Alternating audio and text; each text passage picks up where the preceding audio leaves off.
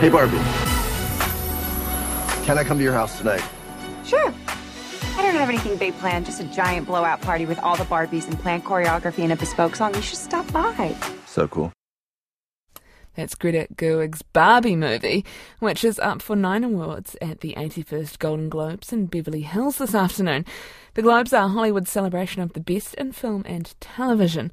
Christopher Nolan's Oppenheimer is up for 8 awards, while Martin Scorsese's 3.5-hour epic Killers of the Flower Moon is also a leading contender, as is Yorgos Lanthimos' Poor Things. TV shows Succession and The Crown will also battle it out for Best in Television Drama category. To speak more about the awards, we're joined by film critic Richard Fitzwilliams. Good morning. Good morning. This is going to be a thrilling night.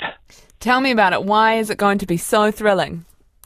It's going to be thrilling because the Golden Globes 80 years ago, the Hollywood Foreign Press Association, a body that no longer has been disbanded, though this is very controversial, but this is new, and it is going to celebrate 2 movies that have really made the most extraordinary impact. And this is the year, of course, of the writer and actor strikes in Hollywood, which have made it extremely difficult for the film industry. And, of course, I'm talking about Barbie, where you showed a super clip from the world's most famous doll, directed by Greta Gerwig. It's grossed $1.5 billion, and also Oppenheimer, about the father of the bomb, directed by Christopher Nolan, which has grossed $1 billion.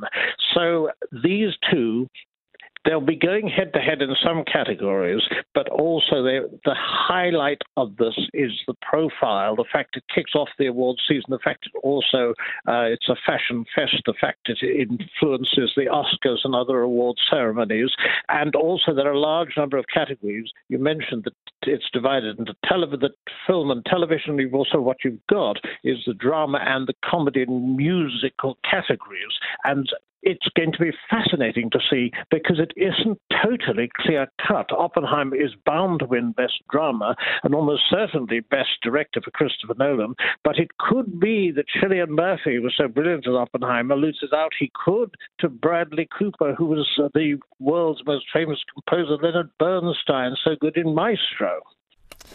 Yeah, I'm not much of a film buff myself, but some critics have hailed 2023 as a renaissance for film, given the high numbers at the box office.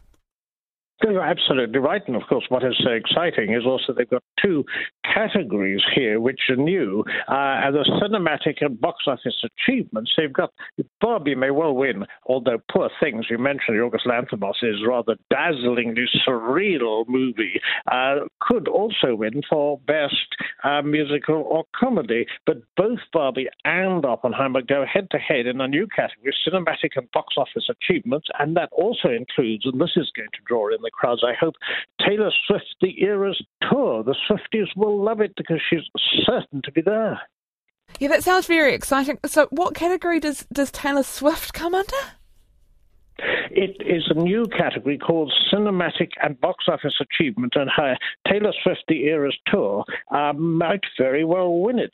So what you could have is Barbie winning Best Comedy or Musical, although Poor Things could, and Emma Stone's performance in Poor Things could, in my opinion, even blank out Margot Robbie's fabulous Barbie. It could happen. And also you've got Killers of the Flower Moon, you mentioned, which is a superlative 3.5-hour epic about the exploitation of the Osage Indian, the Native Americans, by Martin Scorsese. Now, that will certainly win for Lily Gladstone, who gives a deeply touching performance as an exploited Native American, and certainly that could win in possibly in another category. But you've got so many excellent films. You've also got wonderful series like Succession. The Crown I had very mixed views about, but nonetheless, as a royal commentator, I was fascinated by parts of it.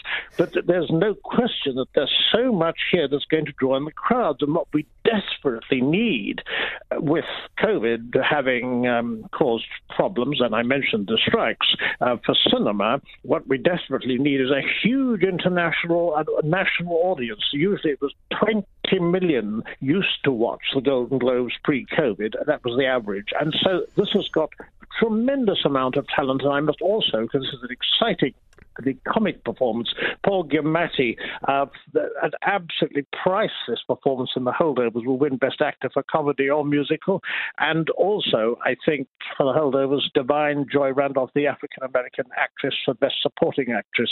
And Robert Downey Jr. is a very dodgy senator in Oppenheimer, not the sort of person you'd want to come up against. So there's so much talent here.